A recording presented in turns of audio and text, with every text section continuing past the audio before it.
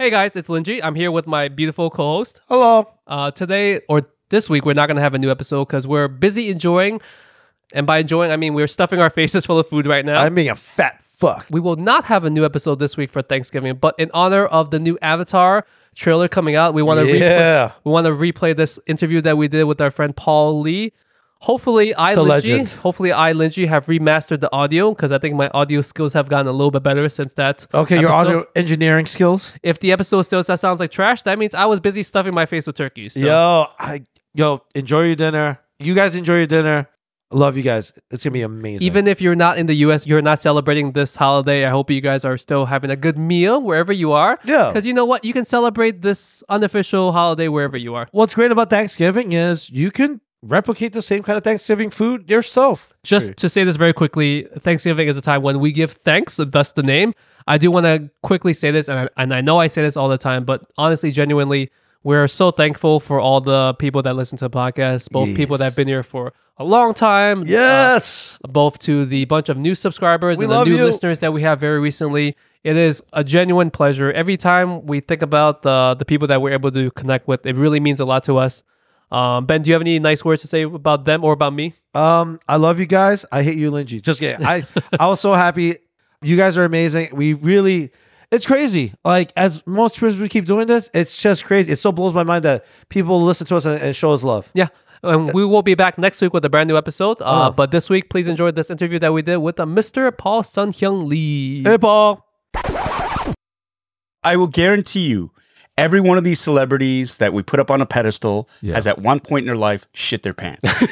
So like that's the great equalizer right there, right? You know what? I'm gonna do that next time. If you meet anyone famous, just be like, I'm just picturing them. Just look at them, and go, I know you've done it. You did once, at least once. Everybody's done it. Come on, at least once.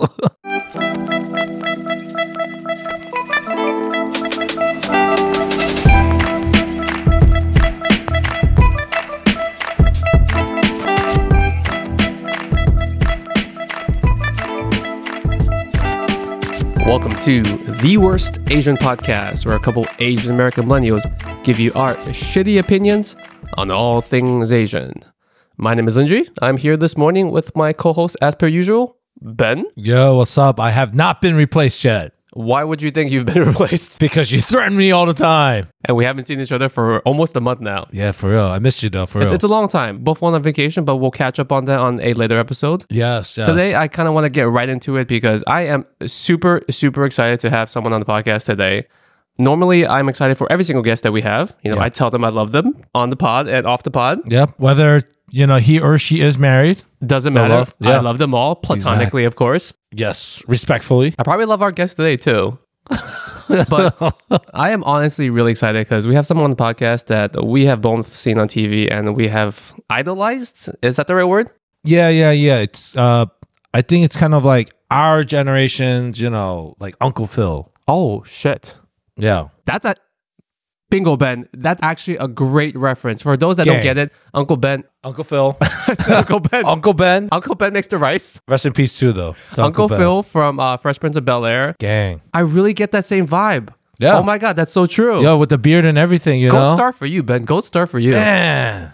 Let's welcome onto the podcast award-winning actor, writer, and comedian. You probably know him best from his role playing Appa on the show Kim's Convenience. Gang. But after consuming all his media on the internet, we have now found out that he is probably the most down-to-earth human being that we've ever seen. Yes, sir. And also, self-proclaimed super geek. Let's give it up for Paul Sun-Hyung Lee. Woo! Hey, how's everybody doing? Thank you so much for having me on your podcast. Thank you, Paul. We really appreciate you coming on today. Seriously. For any one of our audience members that for some reason has no idea who you are, you want to do a quick intro on who you are and what you're about? Oh, yeah, I guess. I don't know. This is weird. First of all, I am Asian. Yes, you are. I am an actor. A father. I mean, it's in my. Oh my God, this is so like I talk for a living, right? Yeah, remember Paul was like, "Oh yeah, I'm so comfortable. I'm very comfortable. Don't worry, I could free ball it." Here's your job. I'm primarily an actor, but I'm also a father, a husband, a geek, a writer, comedian. I do it all. I love doing what I do. I'm very in that sense of being the worst Asian possible. I've eschewed all academics and sort of followed my creative instincts and heart and whatnot. And you might have seen me on a show called Kim's Convenience. Maybe. I've also made appearances on a Disney Plus show called The Mandalorian and Book of Boba Fett. Yeah. Shout out to Carson Teva. Thank you. And so I'm an actor. So you might see me in a bunch of different things, but for the most part of my career before Kim's Convenience, I played a lot of bit parts, little sort of day player roles where my speciality was exposition. When the writers found that, oh my God, we need to get all this information across in a big info dump and use a disposable character for it, they would bring me in and I would come in and barf out all this exposition and I'd either leave or get killed. And so that was kind of my specialty right there as a character actor. Yeah. Obviously, people know you from Kim's Convenience, but I always shit on YouTube and social media and the algorithm for various different reasons. The almighty algorithm. The algorithm, for some reason, recommended Bitter Asian Dude to my feed on YouTube. Right. I had never seen you on YouTube before. I didn't know that you had this whole side. Well, not even side. Like this is the real you. Yeah, I think that's the shocking part about all exactly. of it. Yeah. So it's so amazing to see someone like you on TV that we thought maybe had a certain persona, and to find out that in real life, it's the complete opposite. Right. So Bitter Asian Dude on YouTube. For people that don't know what that channel is about, can you give them a quick dive into it? Yeah, absolutely. That's my YouTube channel where I do. Like I was mentioned before, I am a self-professed super geek and nerd. I love Star Wars, sci-fi, Star Trek. Yes, the two can coexist. You can be a fan of both franchises. It's like being able to love the Beatles and Elvis at the same time. It is possible. So I grew up consuming all manner of geeky things, and I still love those things. They're very near and dear to me because growing up, it was very isolating for me. And so, the TV was my best friend in a lot of ways. And I love consuming stories. And I think that's where my love for the art sort of came from. But yeah, so Bitter Asian Dude Inc. started pre-pandemic. Everything was being locked down. We didn't know what we were doing. And my youngest turned to me like, I got this huge box set in. It was a 4K box set of the Skywalker saga. And it was 27 discs long. It had all these it came in a huge box, had all these special features on them and these booklets and whatnot. And my youngest said, hey, why don't you just do an unboxing video, right? Because I was looking for stuff to do. And I thought, you know what? Yeah, why don't I? Because I'd seen him just sit there and watch these unboxing videos. Yes, and they're kind of like, I understood the allure, right? It's kind of like, you're living vicariously through it. And it's a good informational thing to do. Like if you're on the fence of whether it's something you want to purchase is worth it or not. Good point, yeah. You watch somebody else unbox it and it's like watching a live ad, right? So I did it and I fell in love with it. And if you look at my first video, it's just my iPhone plonked down on the kitchen table, me opening up this box set. And I had a lot of fun with it. And then I started watching more YouTube channels about it. And I started to up my game a little bit. So like the camera got better, the sound got better. I started working on the presentation, the production values went up. Yep. Yeah. I literally have a basement full of collectibles that I've accrued over the years. And a lot of them are sitting in boxes. And it was like, I have a lot of time. And so this is something for me to sort of invest in and do. And I just fell in love with it. And the channel grew from like 10 people, and I thought we were maxed out at 100. Yeah. But it's got 17,000 strong now, and it's growing, and it's crazy. But what's really wonderful is there's a huge geek community out there who are just as surprised that I love all this stuff. Yes. And, I think a lot of fans are like, oh my God, you're just like us. It's like, well, yeah. Of course I'm like you. I'm a human being, and there's nothing I do that is that much more spectacular. This is just my job. My job is just more visible. But at the end of the day, it's a job for me. It's something I love to do, and it's kind of in the public eye a bit more. But I go home at night, and I open up boxes of toys. And, I'll watch the same shows, and I love discussing the same shows, on streaming services or movies and stuff like that. I'm involved in geek culture because it's something that I love to do. And so this is something as well. I think we all have this commonality as human beings. Mm-hmm. Yeah. And it's very funny when somebody sort of thinks, as you did, that I would have a different persona, that I would be a bit more, I guess, mature is the word for it. Might be the word. The thing is, like, when you see celebrities or personalities on TV, you sometimes put them on the pedestal, like they're up on the mountain. Right. Mainly because you don't really see the other side of their lives. So you are forced to like kind of imagine in your head what his everyday day-to-day life must be like. Like eating caviar and all the time. Caviar, hanging out the pool, I will guarantee you, every one of these celebrities that we put up on a pedestal has at one point in their life shit their pants. So like that's the great equalizer right there, right? You know what? I'm gonna do that next time. If you meet anyone famous, just be like, I'm just picturing them. Just look at them, go. I know you've done it. You did once, at least once. Everybody's done it. Come on. At least once. We're not even talking about as a child. We're talking about in their adult life. Yeah, no, I'm totally talking about the adult life. I'm totally talking about the adult life. Or eventually they will do it. But that's, for me, that's how I carry, because they're put on a pedestal because we put them there. And for me, because I grinded out my career all the way along, and instead I've gotten success later on in my career, I know how hard it is to work and to get to a certain level. And the level that I'm at, I feel very fortunate. Now, I've had to work very hard, and I was ready for that opportunity when it came, and I took advantage of that. But I also realized that as quickly as I got up on that pedestal, I can get knocked off. Right. Yeah. And so for me, deepest respect are to the fans and to people who put you up there. Because if they're not watching you, if they're not boosting you, if they're not supporting you, you're back to where you were. And so I've got a unique perspective on the industry where it's like, I know, like right now, I'm living my best life and I'm on an upwards trajectory. I'm very happy about that and very grateful.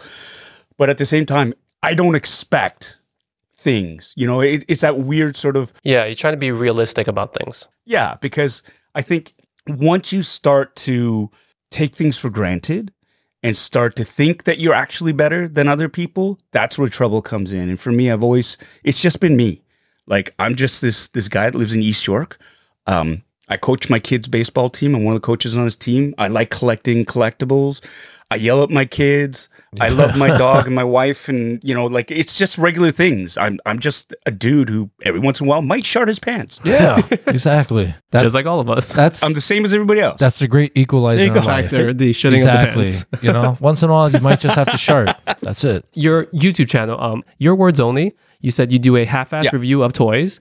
You have a great drinking game, and it is way too early right now for us to partake in some version of this drinking game, but you do this drinking game on air as well. Yeah. I think the best part of watching some of your streams is that the community that you've built, because it's basically you chatting with the people that are coming in at the time. And it's so nice to see that you're basically chatting with every regular person that's there. Thank you. And that's absolutely it too. Like, I do mention it on the channel too, because there are regulars.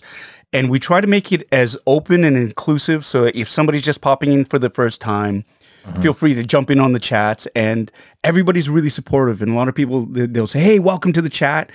I miss so much that goes on because people are having several different conversations in the chat feature. And it's great. And I love it because they've made friends as well. And I have other friends who have YouTube channels, and we'll do the cross-platform thing. Well, I'll be a guest on their channel. They'll be a guest on my channel. Yeah. And we'll do that. And all of our followers or subscribers will cross and join each other's channels and stuff. And so there's a really cool community sense that's built because you recognize the names.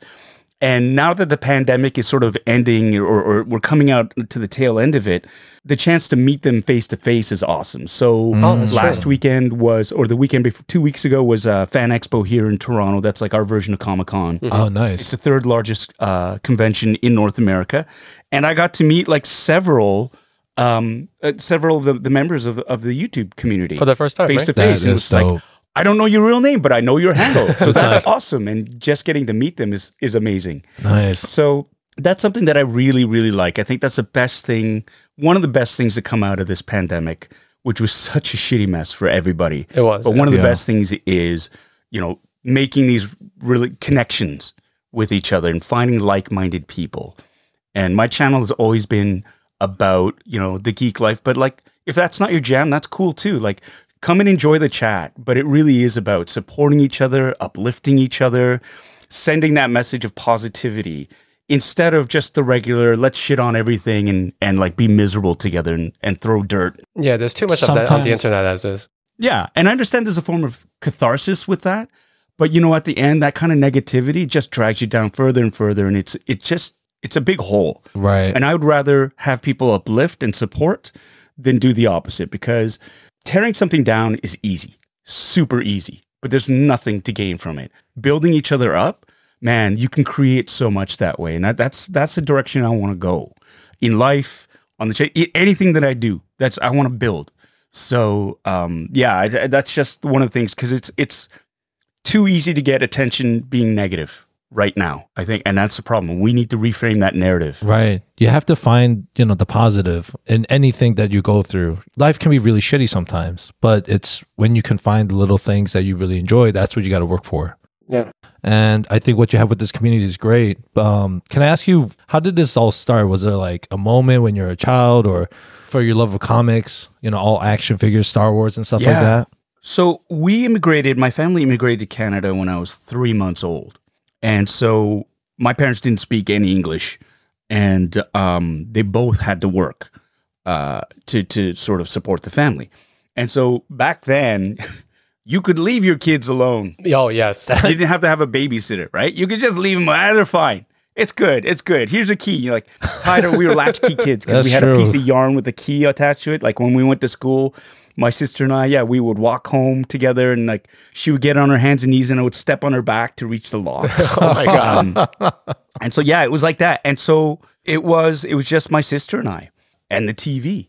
So like I said, I would consume, and like my favorite when I was younger, of course, Looney Tunes, Bugs Bunny, Roadrunner, Tom and Jerry. Damn, Tom and Jerry. I would watch all that stuff. And then as I got older, it was Star Trek. Yeah. And Space 1999, Lost in Space. I watched Westerns too. Lost in Space. Right? Like The Rifleman, Gunsmoke. Yeah, Clint Eastwood stuff. Bonanza.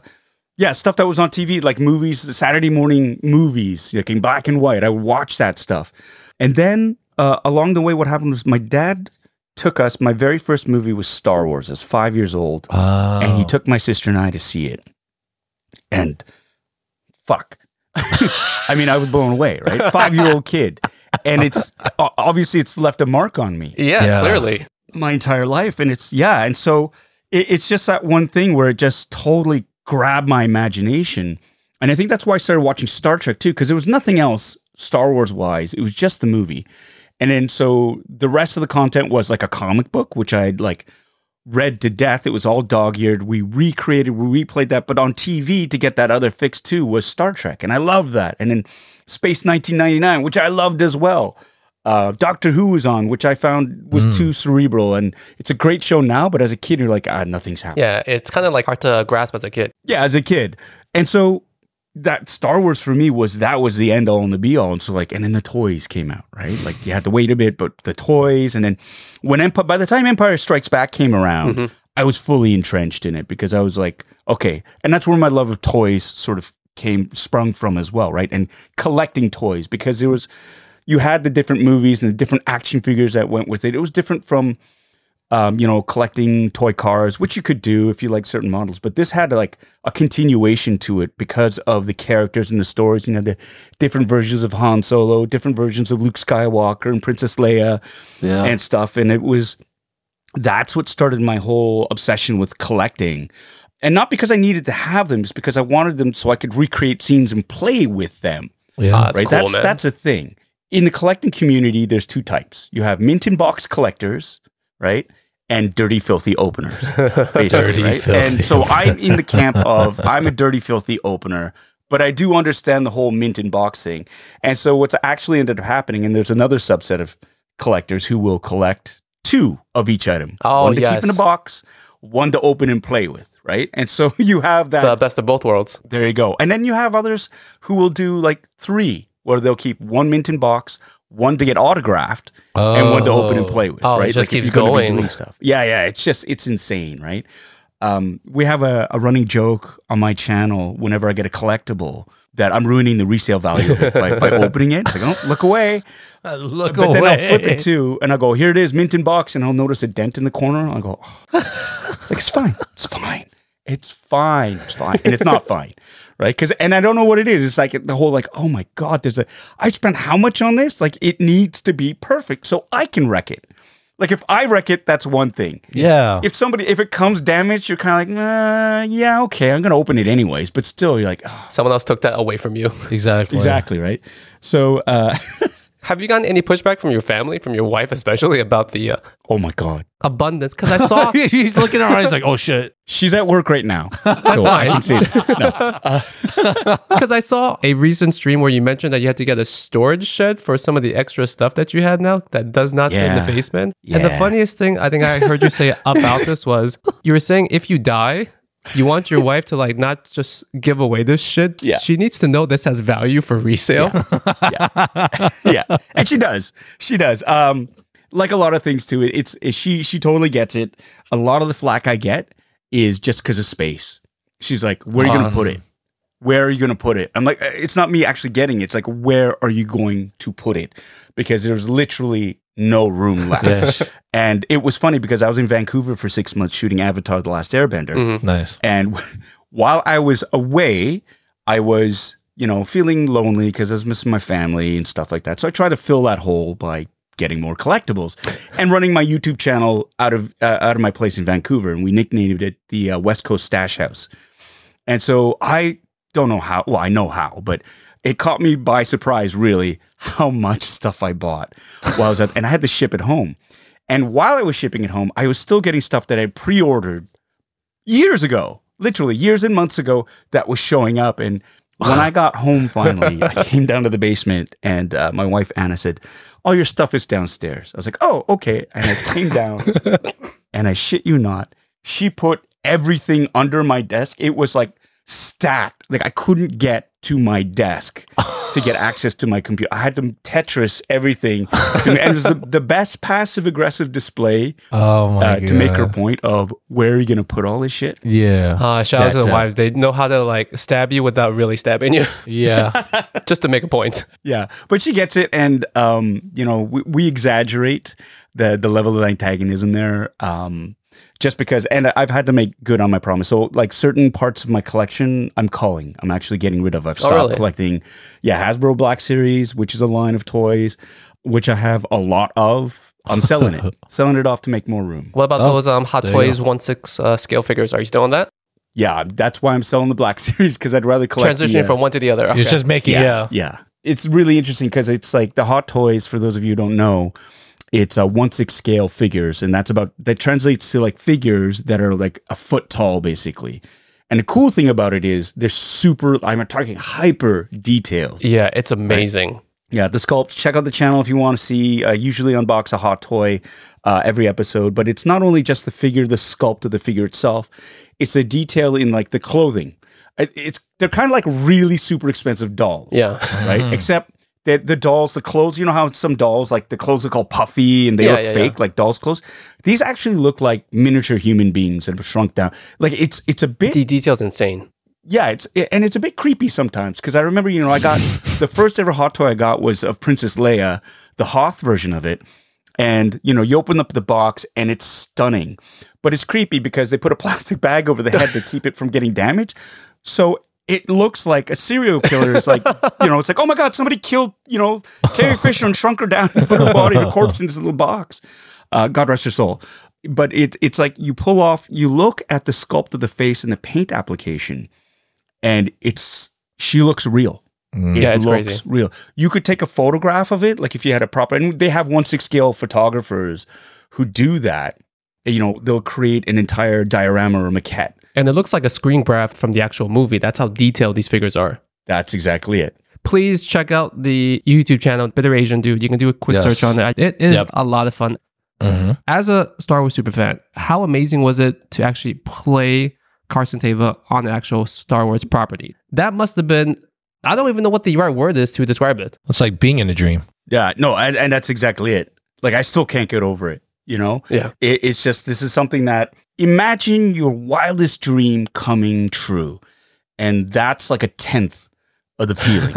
Because I still don't feel like it's real. Like even when it first happened, because first of all, you do it and then you have to wait so long before it comes out, and then you can't talk about it for like I couldn't talk about it for a year. That must have been hard for you. And then you sort of forget, and then you're sort of like, was that real? Did that actually happen? Right? Because it was just so like I cried during my wardrobe fitting. I cried so many times when I was there. You know, the first because I got a set visit first because my a friend of mine from like 25 years ago, Deborah Chow, is Canadian, and we worked together. And Deborah Chow is a director on Mandalorian season 1. She's also the director and one of the creators for Obi-Wan Kenobi. And we worked together way back, like in Toronto for a theater company that was going bankrupt at the time. And that's how I knew her. And, bumped into her again in Los Angeles at this function. And she was like, do you remember me? I'm like, oh my God, yes. And so she got me a set visit because she said, Dave Filoni, who is one of the executive producers and one of the showrunners, one of the co-creators on Mandalorian, he said he's a big fan of Kim's Convenience, and he wants to write something for you. And I was like, Mitch had a heart attack right there. Yeah, that's I looked at her and went, fucking don't fuck around with me on this, right? Really? It's like, yeah. I was like, holy shit. Yeah. She's when she told me that, it was funny too because I was heavily into cosplay as well. And so I cosplay. So I have a number of screen accurate Star Wars costumes at home already because I am a member of the 501st Legion. Yes. The Canadian Garrison. And that, for those of you who don't know, that's a cosplaying group that is, are they officially sanctioned? They are a cosplaying group with screen accurate Star Wars costumes that are sort of representatives, not really, but it's this weird thing. Lucasfilm lets them use the likenesses and all this stuff to recreate these costumes as long as it's for charity. Okay. And so that's what they do. So whenever you see like a publicity event with a ton of stormtroopers or Imperial officers or Darth Vader or droids or whatever, the majority of time it's from the local 501st Garrison in that region. And they will go out and they will troop in costume, and all of it is for charity. They don't see a dime of it. They collect money. They'll accept a gig if you donate to either a children's hospital or Make-A-Wish Foundation. That's amazing. Or one of these things. It depends on each garrison who they are affiliated with. But it's a charity group. And so I joined them back in like October of 2018. And I have several costumes that have been approved and stuff. And they have to be screen accurate for you to get approval. There's a whole vetting process to get in. And I told Deb, I said, I have a whole bunch. And so I was sending her pictures of them. And she texted them to Dave. And Dave was like, well, he could just show up in costume. That's right? true. It was great. So I got a set visit through that. Saw so much and was just like dying on the inside. I saw Grogu before that show aired, like they, Baby Yoda. I was like, I saw him they were shooting the scene, and I was like, what is that? Yeah, are you kidding me? And they're like, don't tell anybody. What was like the on-set name? My recollection was when I saw it, there was no name for it. No name. They weren't calling him Grogu. It was the child. I was like, that's like a Baby Yoda. Right. So that's why that's the quickest sort of, identifier right there. It wasn't Baby Yoda, but it was of his species, obviously. But yeah, it was just like, this is going to melt the internet. This is going to absolutely melt the internet. Which it absolutely did. And then, I got to see all that, have dinner with Dave Filoni and Deb, and then, really connected with Dave. And then 6 months later, I got a call from my agent saying, hey, Lucasfilm, they want to know your availability. And I was like, we will burn down forests. We will do whatever it takes for me to get there. I will shit my pants. And so it was, it was great. And so like being on the set, like just being able to live that dream. Yeah. It's just like, there's so many pinch me moments when you're behind the curtain and you see how you're there while it's being made. And everybody who's working on those sets is a super nerd and loves Star Wars as much as everybody else. That's and great. You see the pride and the joy in every department, and everybody's geeking out, and they've all got their geek shirts on, or the swag and the buttons, and they're making stickers for each department. And there's such a joy in creating. We're making a Star Wars type thing, right? It's great. And for me to be a part of that in my little way was just like phenomenal. And then to be asked back to do, Book of Boba Fett. Yeah. Was awesome. Like it's just like as long as they keep asking me back, I will go, because it is such a fantastic experience. And it's just like, you want to relive your wildest dream again? Come on back. Yeah. And amazing. They announced they didn't announce it, but they leaked it at Star Wars Celebration that I'm going to be in season 3 of Mandalorian. So I'm really happy because I can finally talk. I don't have to lie about it and kind of go. So it's great. So I'm really excited because they liked my character and they liked the work I did on it so much that they asked me back. And that's a goal as a professional, is you want to be asked back. You want to make an impression. You want the fans and the producers and everybody to like your character enough to bring you back. And you want everybody to like you as a human being and as a professional enough to ask you back. That's a point of pride I take. But I will admit, I thought I was going to have massive nosebleeds the entire time I was there, just trying to contain my joy and like, be professional, be professional, be professional. It's like, oh my God, it's Carl Weathers. Oh my God, oh my God, it's Pedro Pascal. It's stuff like that. Oh my God, it's Jon Favreau. Like, I'm a huge Jon Favreau fan as well. Jon Favreau's great. That's crazy. That's true. When Swingers came out, Swingers. I was in university when Swingers came out, and like, that was my jam. Like, his movie spoke to me so hard. And that was the one with Vince Vaughn, right? And he's sheesh. Yeah. And he's like a huge nerd too. And he loves, that's the other thing. There's so much love in that. Like, they are all super nerds and they love making these stories. And it's that same feeling when people go, oh my God, Paul, you're just so down to earth and you're just normal, right? It's great to hear that the people making the properties and Star Wars are actually big, huge fans of the property themselves. Yeah, it's like, because like then as a fan of the property, you feel like it's in good hands. Yeah. Can I ask you? Yeah. Was there ever a moment when you're on the set, like you're like, man, I really want to take Baby Yoda. I just want to borrow. You mean take souvenirs? Yeah, or just like quote unquote take souvenirs. Yeah, or like you see pieces from the set, you're like, I need that. I need a blaster right now. Yeah. You know what? It's look, but don't touch. Like, honestly, you look at it and you go, wow, that would be great. Like, I am a replica prop builder myself, right? Mm-hmm. And a collector's like, so I have like lightsabers here. This is from the video game. This is Cal Kestis. This is Obi-Wan Kenobi's. I've got... Oh, Paul's going into the vault. He's going to that storage shed. I got this DL-44 blaster. Oh, dang. Shit. Look at that. So I got this for my birthday. My wife got it for me, right? So it's like, happy belated birthday. Thank you. Thanks. I turned 50. Yeah, I was gonna say, I didn't want to say it. You turned to 50. I was like, no, everybody can, if you want to find out anything about anybody, if you dig deep enough, you can get it. So I'm sort of like, nah, okay. That's kind of lean right into it then. That's true. But it is the temptation. You look at it and go, oh man, that would be so sweet. But it's like, you would, come on. Do you want to come back? Do you want to keep working? Do you want to be known as that asshole that got fired because he tried to smuggle out a prop up his ass? Like, no, you can't do that. Like, no, where's Baby Yoda? he's gone. Paul's running in the opposite direction. Yeah. I kind of want to get into like Kim's Convenience and that whole era just a little bit. You mentioned this before. Absolutely. You've been around the industry for a little bit now, and you've seen probably your most success during your time on Kim's Convenience. One thing that I've always been curious of is that family dynamic on Kim's reflective of, I guess, your own dynamic growing up Korean Canadian? Oh, absolutely. Yeah.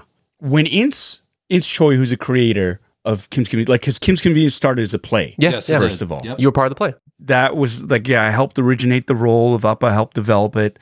And I remember reading the first draft and going to Ince and saying, like, have you been spying on my family?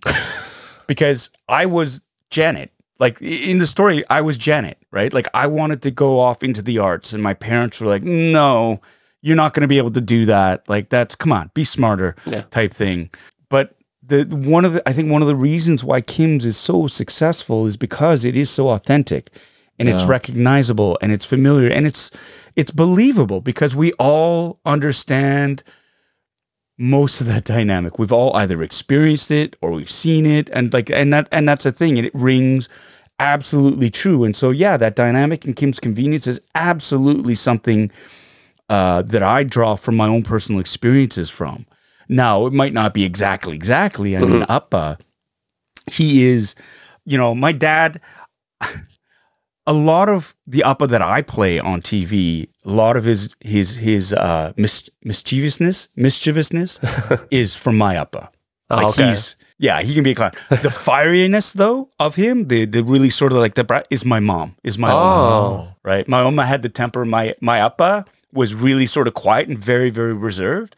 When he got mad though, the Korean came out. Yeah, and it was just like, oh, we're done now. Like everything, let's pack it all in. It's been a good life. Goodbye, everyone. Sayonara. Yeah, but with my Oma, she was the one with the fiery temper who yelled a lot and this and that. But like all out of love. It wasn't like my parents were never vindictive or cruel, or that's like a lot of times when they yelled, it's because we deserved it. Right. That's true. Right? And so that's what I draw from. And so with Appa, it's like everybody goes, oh my God, he's so mean. It's like, he's not being mean. No. He might be blunt. Exactly. But it really is him sort of, he loves his family so much. And that's the thing I've come to realize as I've become a parent as well, or as I've grown up, is like looking back at how my parents, how much they did for my sister and I growing up, and how much we didn't really appreciate that or take that for granted until we had to live life for real. Yeah. That was an eye-opener. That's true. That's like the true growing up when you see, oh my God, yeah, they sacrificed so much and they never complained. Yeah. And it was just one of these things where you kind of go, okay, I get it. And so that translated directly into my portrayal of Appa, because the way he's written reflects that as well, is he would do anything for his family. And when he does stupid things, it's because he thinks he's helping. But that's where, and again, it's a sitcom, so that's where a lot of the conflict comes from. It's somebody trying to help or doing their version of this is going to help and it not helping at all and going the opposite way. Yeah. That's where the conflict comes from, and a lot of the humor comes from that. But that's the thing about Appa is I think the majority of the humor came from that miscommunication in terms of intention, not in terms of speaking wise, because I think a lot of people initially, especially, thought, "Oh my God, Kim is just so racist. That accent is so fake. How could they do?" There was such pushback before Kim's even aired During the stage play days. a little bit of pushback during the stage play, and it was funny because it was primarily non-Asian people who were upset with it, and I found that very telling. Yeah, it was. There was a little bit of white knight sort of. I will step up and speak on behalf of this community that doesn't have a voice type thing. There was a couple. I'm not going to lie. There were a few people like that. I remember we had a talk back in Winnipeg, and an older woman stood up and she said during the play, I'm sure with the best of intentions, but she said, I had a lot of trouble understanding you on stage. Oh, wow. And I think that if you just slowed down and articulated your words more, you would be better. It would be better served. And the rest of the audience just sort of groaned. Right? Oh, yeah. Yeah. And I said, thank you so much for your feedback. And I understand that I do employ an accent, and it is very difficult for it can be very difficult for some audience members to sort of to understand. But think about now how my character feels. Yeah. He is an intelligent, educated man who cannot communicate clearly. How frustrated do you think he felt during the play when people couldn't understand him? And that's kind of reflective of your experience there. And that's purposefully done. Wow. He's speaking in a language that is not his own. It will be accented. You'll have difficulty understanding him. But I find it's the same if I go to watch something and somebody's employing an Irish accent, a thick Irish brogue, or an English accent. Sometimes it takes your ear like a few minutes to just to adjust to it. Yeah, phonetically. And then you're like, okay, I understand what they're saying. But at the very beginning, you're like, what did they say? Right. And it's the same thing. But I think with Asian languages, a lot of times they go, oh, this is just like, I can't. It's interesting. That level of patience doesn't quite translate. That's a really good very, point. very interesting. Or they make a bigger deal out of it Which is than anything unfortunate. else. Right? And it's getting better. But I mean, that was, and I'm talking like, 2011, like 11 years ago. That's kind of how it was. We've gone a long way since then. Absolutely. Right? Thank God for that. Back then, a show like Lost was one of the first of its kind to have subtitles, to have characters actually speak in Korean. Daniel Day-Kim when he spoke, with his wife. Have the subtitles. And back then there was a big gamble. Oh, we don't know if we're going to lose audiences because of this. I don't know. Now it is It's a norm. out there. Nobody, yeah, it's totally normal. And people don't care, which I love. Yeah. Because you shouldn't. And the performance is way better when it's in somebody's native, or if it's in the native language in which the characters are supposed to communicate. It's like when Squid Game came out, people were like complaining about the voiceover. They're like, it's terrible. You know, like when the director went for Parasite, he was saying the same thing. It was like the dub version may be, for whatever technical reasons or budget reasons, not be as high quality. Yeah. But you should try to embrace that property and try to watch it in its original language with the subtitles. Right, yeah. Because then there are a lot of like mannerism, tones that the actor is portraying in his language that you are not going to get from a dub version. Yeah, Paul, just you mentioning about that woman getting up in the play and what she said, that actually got me really pissed. And you handled it really well. Going back to what you said about your character, you know, like, it's an intelligent person. You know, Appa is an intelligent man. My dad, the same thing he tells me all the time. He's like, son, you know, coming here from Korea, people, when they hear me speak English, they think I'm a dumb person. But I'm smarter than 95% of these people. Yeah. It's just because I can't speak English properly, but I understand it. I just can't speak it. Yeah. Yeah. But people will judge me for it. And that really hit home when you said that. So, yeah. Well, there's a line in Kim's, the play. It's when he's saying to Janet, Janet, call police.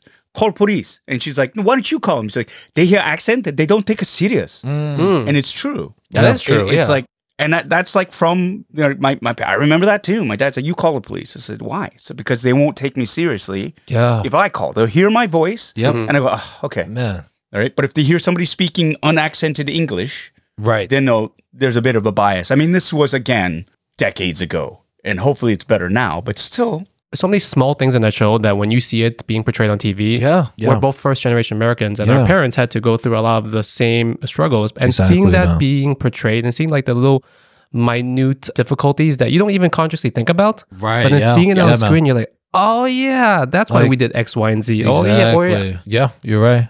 Can I ask, as the show got, when they kept rising in popularity, did you have like start noticing like the importance of like the impact it was having on the Asian community?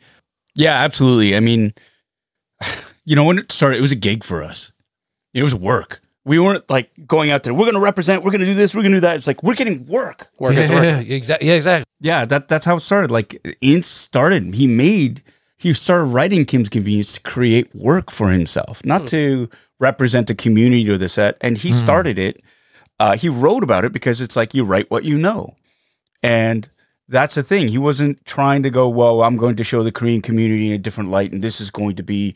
That wasn't his end goal. That was a great byproduct of it, but he wanted to tell a story that was true to him, like a truthful sort of like a story that rang authentically and stuff. And so when this play hit and we all started working and we did a cross-Canada tour, it was about being able to make a living. Paying bills. We're going to make money and we're going to be able to, pay our mortgages and put food on the table and this and that. But as we went along, I remember we were halfway through the tour and Ince suddenly piped up and said, hey, do you guys realize that this is the first ever Asian Canadian play to ever tour the country? And we're like, oh crap. Because you're so busy just trying to... Yeah, it was work. Like we were trying to just do really good work. You didn't know what was going on, how big it was. Yeah, we just like, let's just do excellent work. We want to do excellent work. And as it went on, then all these things became endowed on it, and it got sort of attached where it was like, this show is representing these communities in a way that they've never been represented before. Again, that was a byproduct of just trying to tell an excellent, authentic, believable story that was entertaining. Yeah. And in a way that wasn't idealizing a community, like saying, kind of going, oh, they're perfect or this or that. Like the Kim family had a lot of warts. People made mistakes. We fought. We yelled at each other. There was, people made mistakes. We weren't perfect by any means. And that's what I loved about it. We weren't turned into, it's like not the model minority myth. Right. This was a family dynamic that you didn't have to be Korean to understand. Definitely. It was an immigrant family dynamic. And so we got a lot of people from across the world saying, this is my dad, or that's my uncle, that's my mom, that's my grandmother, that's my aunt, that's my sister, that's my brother. We got a lot of that from non-Korean people. And it just came down towards just being truthful about what the family dynamic was. The family just happened to be Korean. Again, though, as it went on, the importance in terms of what it meant to the community, the Korean or the Asian community in particular, was not lost on us either.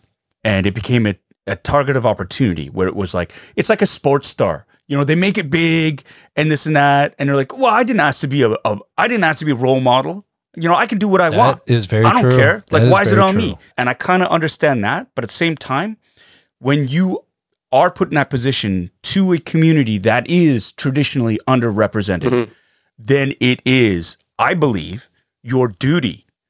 I said duty. It is honestly, that's your job.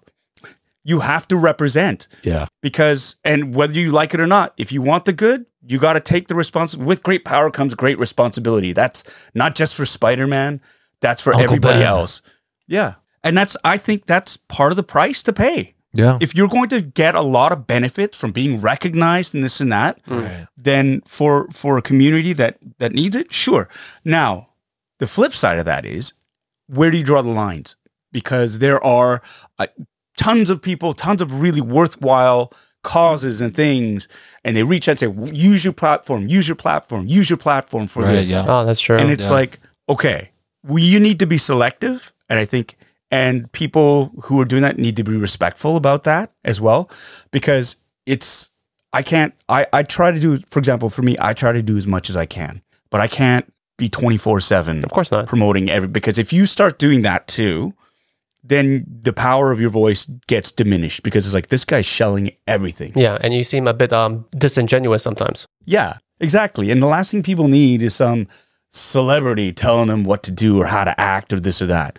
And so for us, in terms of the Asian community, it is like, we represent them and we speak on behalf of the Asian community, because we are traditionally, I am Asian, and traditionally we are underrepresented. And so to have positive voices, successful stories is something that, yes, because I directly benefit from my profile in that community, so I will give back to that community. You know, that's the thing. That's the ebb and flow, the give and take, and I'm happy to do that. Yeah. But there's some other things where it's just like, that's out of my purveyance. I can't speak to that.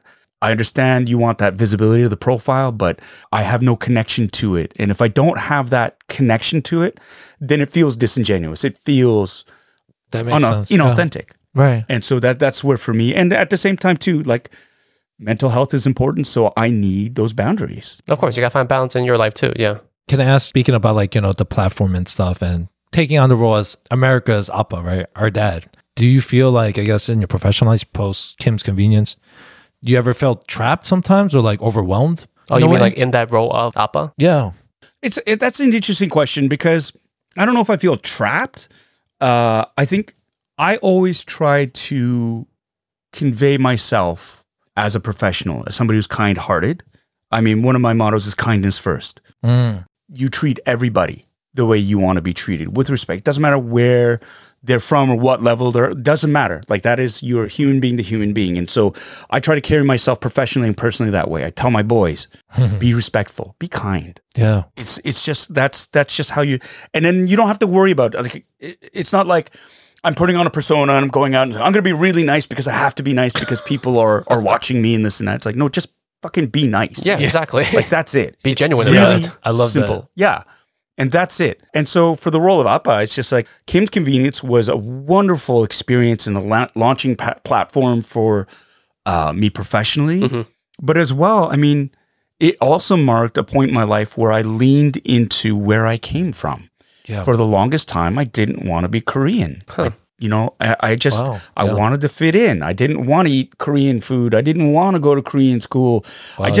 Let me just do the shit that everybody else is doing. Yeah. I didn't want that. And so there was a big pushback for me when I was younger. And I wish I could go back in time and cuff myself in the back of the head and say, dude, like, this is something that will make you infinitely more rich inside and will help your relationship with your parents even more if you do that little bit of extra work and just be grateful and thankful and stuff. Like, stop trying to fit into everything else and really just lean into who you are right now, because that's who you are. Your parents and that's who you are. And so my career was going okay, personal life was going okay, was good, no big complaints. But it wasn't until I started leaning into where I came from that I started finding that success. Got you. And it was so funny because the irony is not lost on me that for so long I tried to push away being a Korean immigrant. Yeah. But my success came by playing a Korean immigrant, on TV, on the stage and screen. And so it was just like, wow. And I sort of, this is a message that I try to tell a lot of young people too. It's just like, embrace where you came from, whether you like it or not. It's who you are. Yeah. So don't fight. You accept it. If there are things that you don't like about it, like if you come from a really sort of like a terrible violent background, I get it. I'm not saying lean into it and start being violent yourself, but it's like, that's where you came from. You got to accept that, and you can make that change and stuff, but don't try to hide it. This is who you are, and don't spend your energy pushing against that. Yeah. Put your energy into uplifting yourself, being positive and moving on from that, and realizing that, this is a part of where I came from. And I can't change that, but I'm going to take every positive element of that to help me move forward. That's so great to hear. Yeah. A lot of sometimes what we do with this podcast is we try to have a good time, obviously, but the narrative is that we try to lean into both our cultures a little bit more. Yeah. Mm-hmm. You're living proof that you're never too old to and this is not a jab on your age, Paul. It is, but that's fine. At any point in your life, you can always make that reversal in your state of mind in terms of leaning into your own culture. That's kind of what we do with this podcast as well. Yeah. Both for the positive, obviously, but also there are flaws with it too that we talk about, that we try to be open and genuine about as well. Yeah, that's true. Absolutely. Yeah. And the cool thing is too, I mean, a lot of times I thought it was just me. Like I'm the only one sort of feeling this. And it's like, it's an isolating experience sometimes until you start speaking with other, like I started, like I never hung out with Korean Canadians. I never had like my peer group, because there weren't very many around where I grew up, right? And so it was just like, oh, you feel very isolated. And there were a few families, this or that, and your kids were kind of forced to hang out, but it was always like, it's like I'm hanging out with people who look like me. And I don't want to be, it's like one of those things. But it wasn't until I was older and I started chatting with other people around my age group who had that similar sort of like isolationist feeling that we all realized, holy shit, you felt that too? Oh, I thought I was the only one. And then you realize like, oh my God, like we all were feeling it and we all thought we were the only ones. Yeah. And if we had only just connected about it. And so that's the other thing about what I love about what you both of you are doing is you're creating an atmosphere or environment where people can connect and talk about these shared experiences, positive and negative. Yeah. Because it's like, like you say, our communities are not perfect. We have the same problems as every other community. Of course, systemic racism, violence, all these things. Absolutely, we do. We are not a model minority. And, we can't just pretend that we are perfect. We're not. Nobody is. But what's really important is being able to go out and connect with people with shared experiences, have these conversations, these difficult conversations too sometimes, and really, really how do we grow? How do we build from that? You don't build and grow by denying a situation exists. Nope. Yeah. You don't. You can't sweep it under the rug, which is like, that seems to be the Asian playbook. Don't speak about it. Just Asian playbook. Brush under the carpet and we'll pretend it never happened. It's like, repress. Yeah, that is not a way to heal or to correct. That's just a way to just sort of make things a little bit more comfortable for a while. It's like a Band-Aid solution. You cover it up, doesn't exist. It's like, it does. It's still under that Band-Aid. And one day that Band-Aid's going to fall off and there's going to be hell to pay type thing, right? That's why like when I talk about what other non-Asian friends and everything, the importance of Asian representation on TV, on social media, everywhere is more than just about it being important to us within our community. It's about like normalizing the presence of us more than just like us trying to get our fair share of things. 100%. This is a obvious question. You must have had a lot of difficulties during your career coming up and trying to, I guess, get roles and try to come into the industry as a Korean Canadian. Oh yeah. Like, fuck. If you look at my resume, it's all like I said, my speciality was exposition, and it was like I never got a chance to play real characters, like real human beings. I was a fucking plot device, like a character put in to just push. It was never my narrative, my character's narrative, and that's fine. Like there are, like I get it. Like my role was to service somebody else's narrative, and that was okay. So I'm not going to shit on the roles I got, What I will shit on was the fact that I never got the opportunity to audition for roles where it was my character's narrative because of the color of my skin. I mean, I speak unaccented English, and back in the day, in the 90s, I never was even considered for a lot of these roles. Like, my agent could submit me to audition, and casting agents would go, no, we're casting, we're going with white people, basically. This was the 90s. And so a lot of the roles I went off was like storekeeper, doctor, cab driver, like all these small stereotypical roles, sort of dry cleaners. Yeah, or like gang member number 1, or like Asian shit like henchman. that, right? Yeah. And I said, or the villain, right? Which is like, oh, okay. I mean, and I will admit too, at the time as well, I was going bald.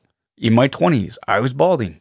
Yeah. Oh, shit. And so that sort of screwed me in so many ways, because it was like I was too old looking to play characters in my age range because I was losing my hair. That's a good point. I didn't think I was about only that. getting auditions for fucking old guys. Yeah. And you're like in your 20s. Yeah, I go in, it's like, Dad. He's like in his 50s. I'm like 22 sitting there with all these old Asian dudes. He's like, I'm that's like, our grandfather. fuck. Dude, I just graduated college, man. What the hell? So it was shit like that. And so, yeah, it was tough. It was really tough to get parts.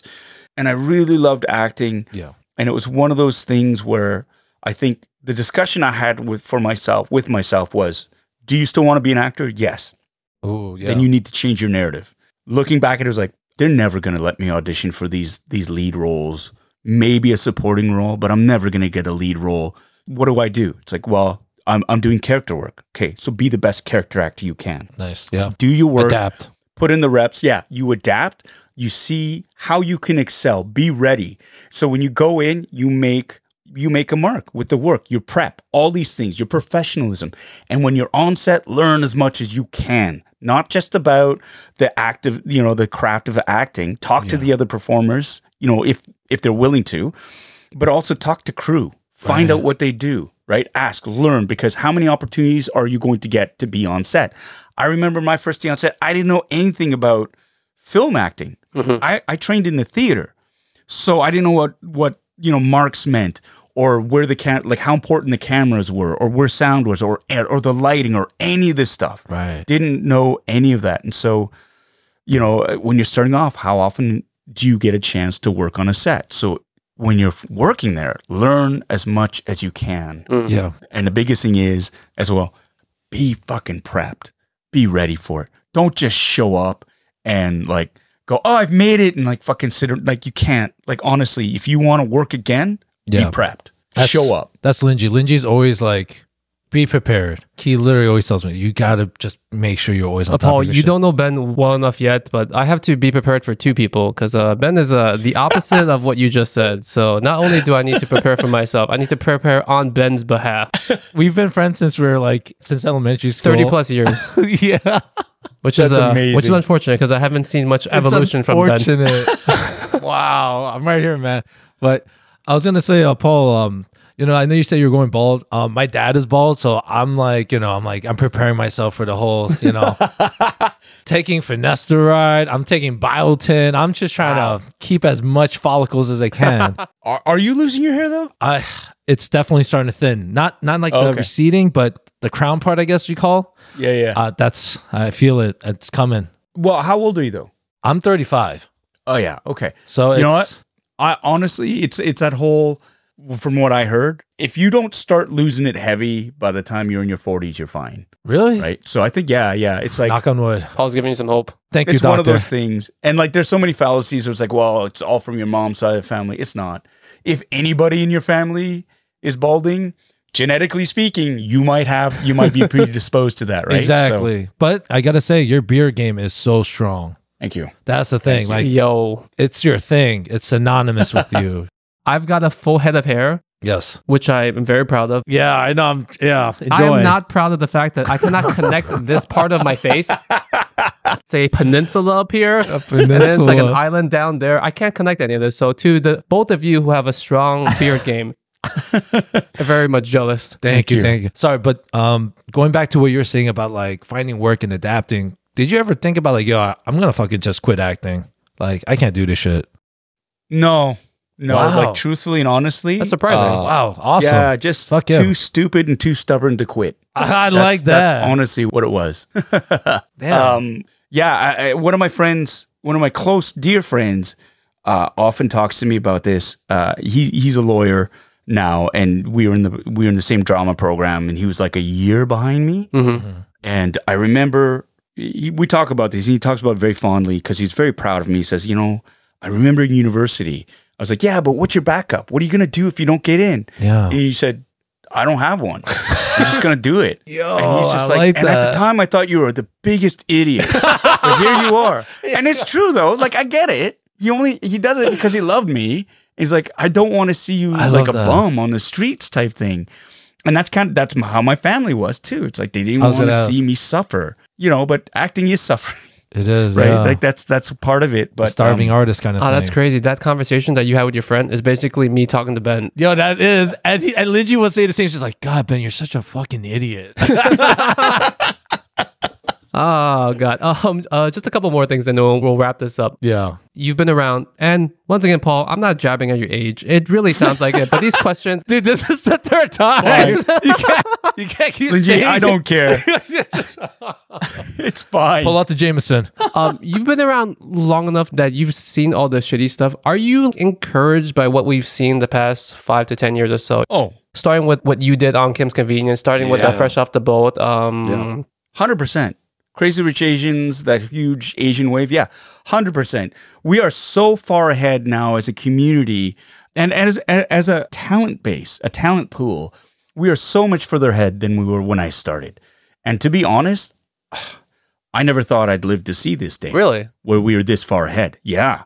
The community has been talking about diversity and inclusivity since before I started acting. And it's been like a long time. And the biggest change now, I think, is like, a lot of these shows where they said, oh no, the Asian market, Asians aren't marketable stars or performers, or they're not as talented or this or that. We've proven them wrong. The talent has always been there.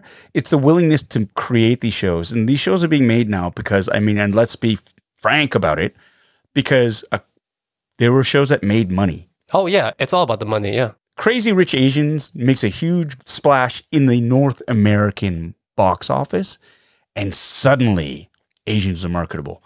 It's one of these things. So true. You look in Asia, we make $100 million movies that make billions of dollars. There's a strong market there, but for whatever reason, because it's Hollywood, it's like very self-centric. Yeah. It's like this is it for the world. Oh, the Brits maybe some French films, and maybe some other European art house films. But Asia, nah, all they do is kung fu movies and like gangster films and this and that, right? And so it's a huge untapped market. So the short-sightedness of that aside, for the longest time, and you would hear this too from certain other creatives, it's like, well, they're just not marketable. These people, nobody knows who they are. And the community never comes out to support. So why would we make a movie? And in a movie like Crazy Rich Asians come by and ching, like cash is in. Yeah. And then all of a sudden it's like, oh, well, we believe in diversity and inclusivity, and we would like to, and it's like, come on, let's be fair. And that's fine. Yeah, it's completely fine. It's like, make your money. But at the same time, don't turn it into like just some sort of cheap cash grab where it's like, we need to make as many copies of Crazy Rich Asians as we can. Yeah. And we're going to oversaturate the market, and we're going to dilute it so much. Like, you can make other stories. You don't have to ghettoize everything and reduce it down to one same friggin' story. You can draw from this talent pool, and audiences will find them, and you will be able to be profitable off of other stories as well. And the thing is, then you change it from being a trend to being an actual movement.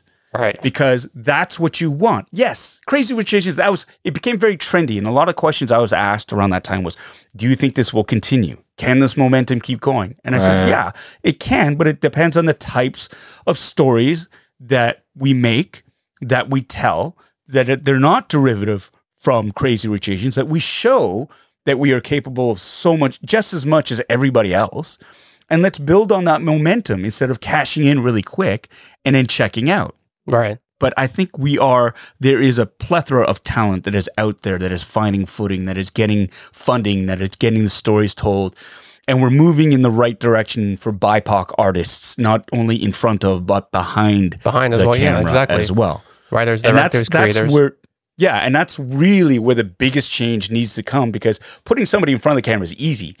Giving somebody of color the responsibility of making decisions is way harder, but that's changing. And that's why I think there is movement. The thing is, it is incumbent upon BIPOC artists then to be excellent.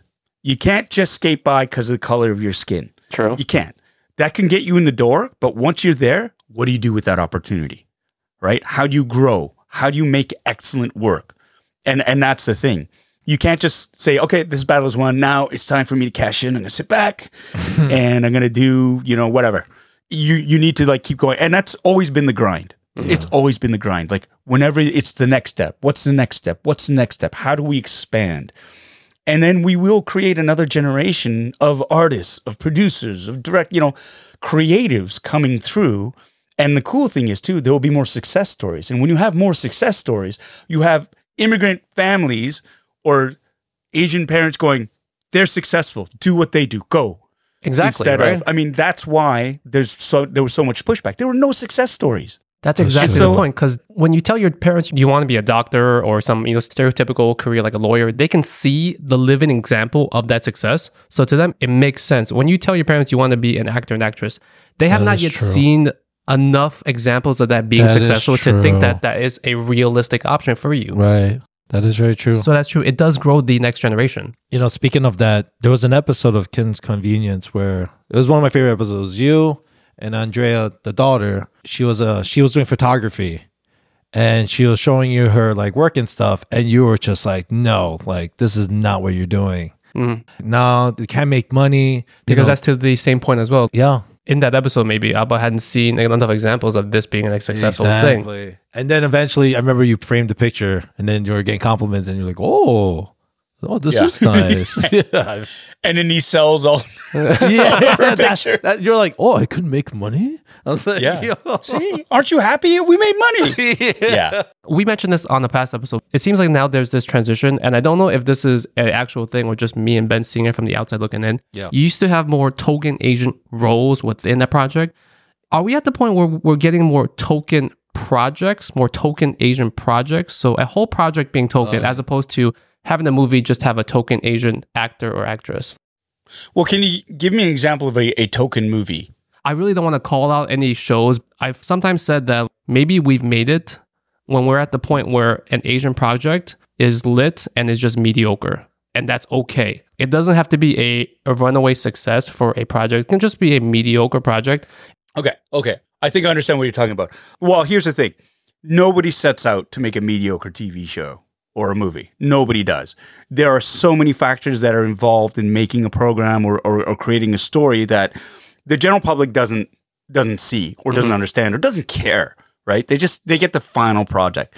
And the more and more I've been in this business and the more I read chats and comments about certain shows, the more and more I'm absolutely positive, people have no clue what goes into making a TV show. No clue whatsoever.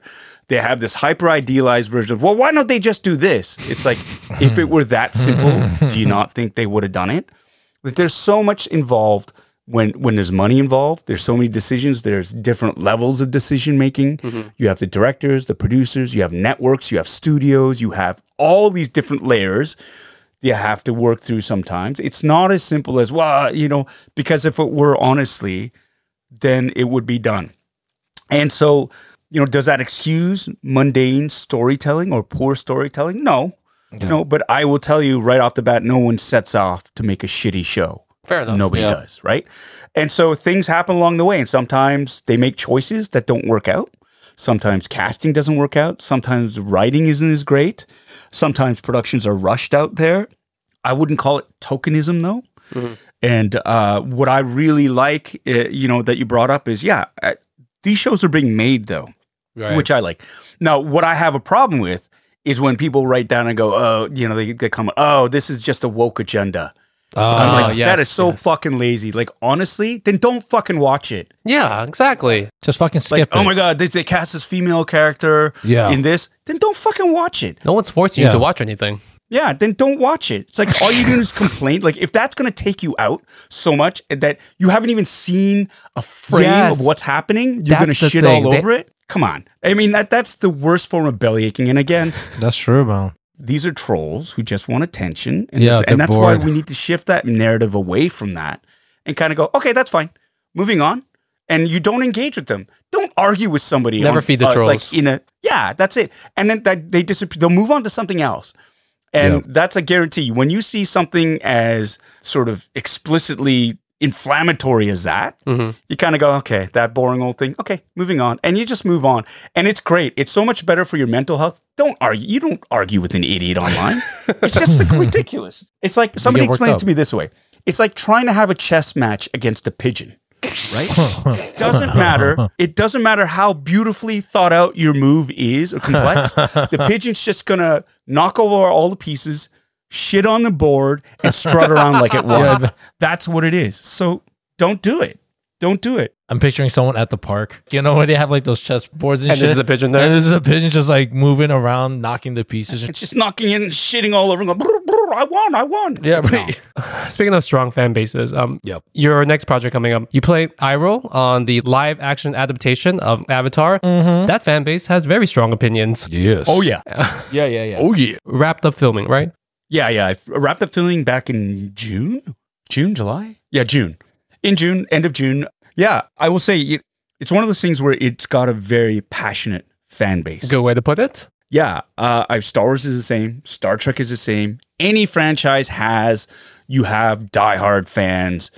And the ones that speak negatively against a project without seeing anything, I think, again, it's a very small vocal minority. My big thing is just like, once it airs, and you can give me critical arguments, fine. Right. But before you see it, if you are burying a show before you've seen anything about it based on, oh, I heard this or I heard that. Oh, like just straight up hating. Yeah, it's just like, okay, your life must be really hard if you're raging on That's true. about a show that you loved, which is awesome. Like if your life hinges on the success or failure of a live action adaptation of a show, that person needs a hug. I think maybe you need to take a breath. I think you need a hug. I'm proud of the work that I did on that show.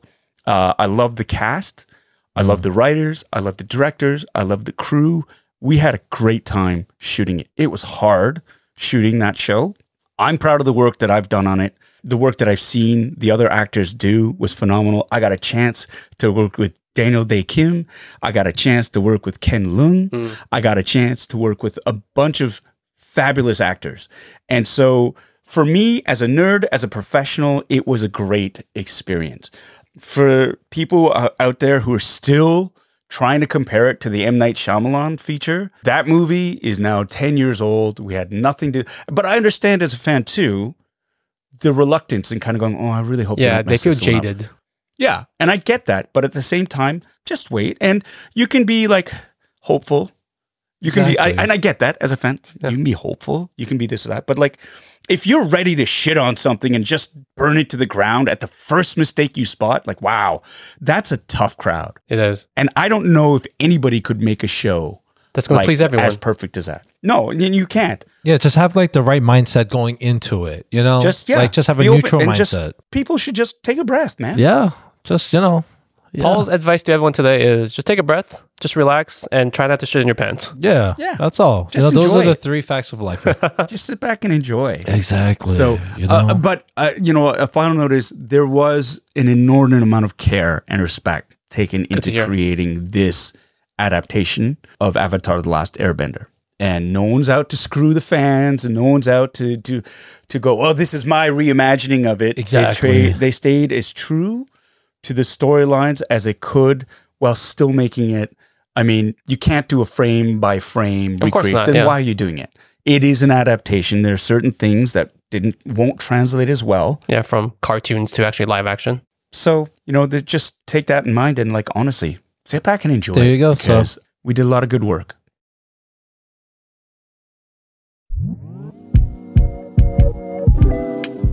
One segment that we do at the end of every podcast just to wrap things up is it's a fun, good time. We call it ranting and raving.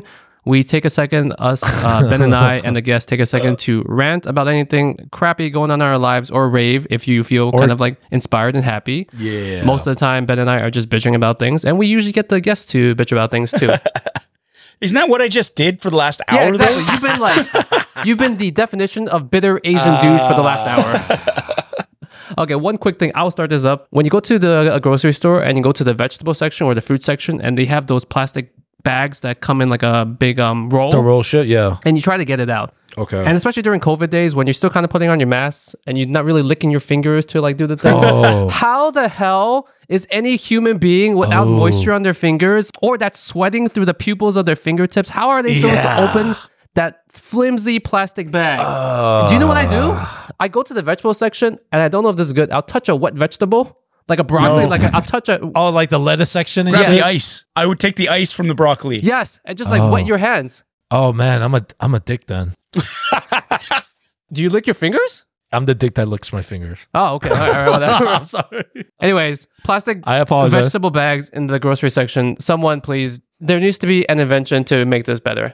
Now, Ben, as long as you're not licking your fingers and touching other people's faces, I think it's okay. Or wiping it on the other bags. Or touching the broccoli head or I something. don't think I'm doing that. Hopefully not. The vegetable thing, I will be using that now. Thank you for that life hack. What about you, Ben? Oh, so there's like, I watch a ton of YouTube, but I don't have the free YouTube without the commercials and shit. Okay. There's that winter company, Arterex. Arc'teryx? Yeah, arteries, right? Arc'teryx. Whatever. Yeah, Okay, Arc'teryx. So they make really nice jackets and shit. But they have a commercial, and the commercial literally just starts off with the iPhone alarm going off. The sound? Yeah. Okay. And every time I just hear that, I just get like the worst PTSD. Why? I just, because it's an alarm, so it's like, oh shit. But like the guy, the alarm goes off, but he comes out of his tent and he's like, oh, look at me. I'm in nature. So you're triggered by the sound of I'm that just alarm for the triggered. commercial? Yeah. Is this commercial like running very often? I watch a lot of not free premium YouTube. So I guess, yes. Yeah, Artex, please change it. Please change it for the love of God. It's the exact sound. It's the exact same, dude. It's perfect. They know what they're doing. They got me. What about you, Paul? What do you got to continue bitching about? Sorry. Maybe find something to rave about. No, I mean, geez, what can I say? I'll rave about you two because I get a lot of requests to do podcasts and stuff, and you might have noticed I like to talk a lot. And really? Do you? I will admit, I honestly, I chose this one to say yes to. A, because the name was awesome. Worst Asian Podcast. Oh, man. Thank you. B, fuck yeah. I want to support Asian artists and creators as much as I can. But I'll say this. Chatting with the two of you has been so delightful. The best podcasts are the ones where you don't feel like you're being asked questions. It's just a dialogue. It's back and forth. I love the fact that we could connect on so many different levels about different things, that we have a shared experience, and that despite my advanced age, we were able to find generational similarities. Not once during this whole episode did I mention you're your so age. full of shit. You're going to edit this and you're going to be like, oh shit. I love that the two of you have been friends since you were kids, for over 30 years, and that you still give each other shit and you still like each other enough that you're doing this together. I'm really, really happy that we had this conversation. And the biggest telltale sign is when I've had a great time is you lose track of time. Oh yeah, it's been, and it's like way long. Yeah, we've been chatting now for like an hour and a half, and it feels like 10 minutes, honestly, and we could keep going.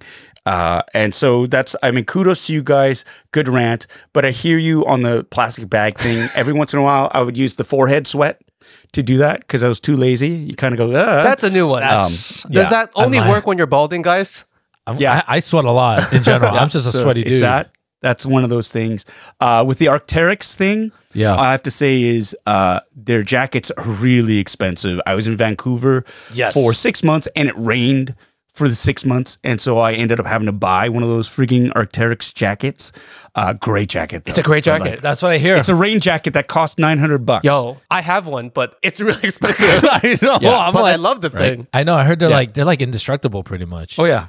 Yeah. All the crews use them. That's why I ended up buying one, because everybody on the crew was using them. Okay, Paul. Seriously, It's been great. Thank you so much for coming onto the podcast. If people want to stay up to date with what you're doing on a daily basis, where can they cyber stalk you on the internet? Yeah. So many different ways. You can tinder.com. There's a You can find him on OnlyFans at Bitter Asian Dude. OnlyFans, yeah. He has a platinum package ready for you as well. OnlyFans, yeah. Appa's ass. They... You can follow me on I got a YouTube channel, Bitter Asian Dude Inc. Check it out. I do fun boxing Sundays, although I haven't done it in the last few weeks because it's been busy, but we're gonna get back to that. That's Sunday night, 7:00 Eastern. Bitter Asian Dude Inc., where I unbox a geeky collectible, do a half-ass review, and then we chat. We have a drinking game too. That's a lot of fun. You can also follow me on Instagram at Angry Appa. That's my Instagram handle. For whatever reason, I have a ton of followers on Instagram, but you can always check out stories that I post or some of the other crazy sort of silly Instagram stories, Instagram posts, reels and whatnot. And I'm also on, what's that other one? Twitter, the toxic one. At Bitter Asian Dude. Elon Musk's personal app, yes. There you go. Twitter, Bitter Asian Dude. Yeah. And so that's pretty much it. If you haven't checked out Paul's stuff on the internet, you will be delighted to see all the stuff he's up to. Yeah. And I hear from a certain little bird that Paul loves ketchup. So if you ever see Paul, just buy him a bottle of Heinz. Do not. He loves ketchup flavored chips. Variety 57, baby. That's like the best. So if you ever see Paul, tell him that you too love ketchup. Get him the family size. Family size. Who's to blame? Who's to blame? Who's to blame? What? I don't know what you're talking about. Ketchup is a garbage condiment. I'm going to say that. Ketchup chips, and I know my fellow Canadians are going to like vilify me for it, but ketchup chips are garbage. Save yourself the 10 minutes and just flush them right away, because that's how long it's going to take for them to go through your system to squirt out your butt. So that's all I'm saying. That's Paul's his rant. You should have used that for your rant. There you go. Yeah, I should have. You triggered me. I triggered the PTSD. All right, guys. If you want to see what Ben and I are up to on a daily basis, follow us on all the social medias at Worst Asian Pod, because nobody else wants to be called Worst Asian anything on the internet. Follow us at Worst Asian Pod on every single social media, same handle, or go to worstasianpod.com. You'll find links to everything from there. See what Ben and I are up to on a daily basis, eating lots of ketchup chips. I think I've just lost Paul as a friend. I'm sorry. No. Just my respect. I love you. I just don't respect you anymore. On behalf of Ben, Paul, and who makes Heinz, on behalf of Heinz, baby. Variety 57. We will catch you guys next week. Bye. Peace.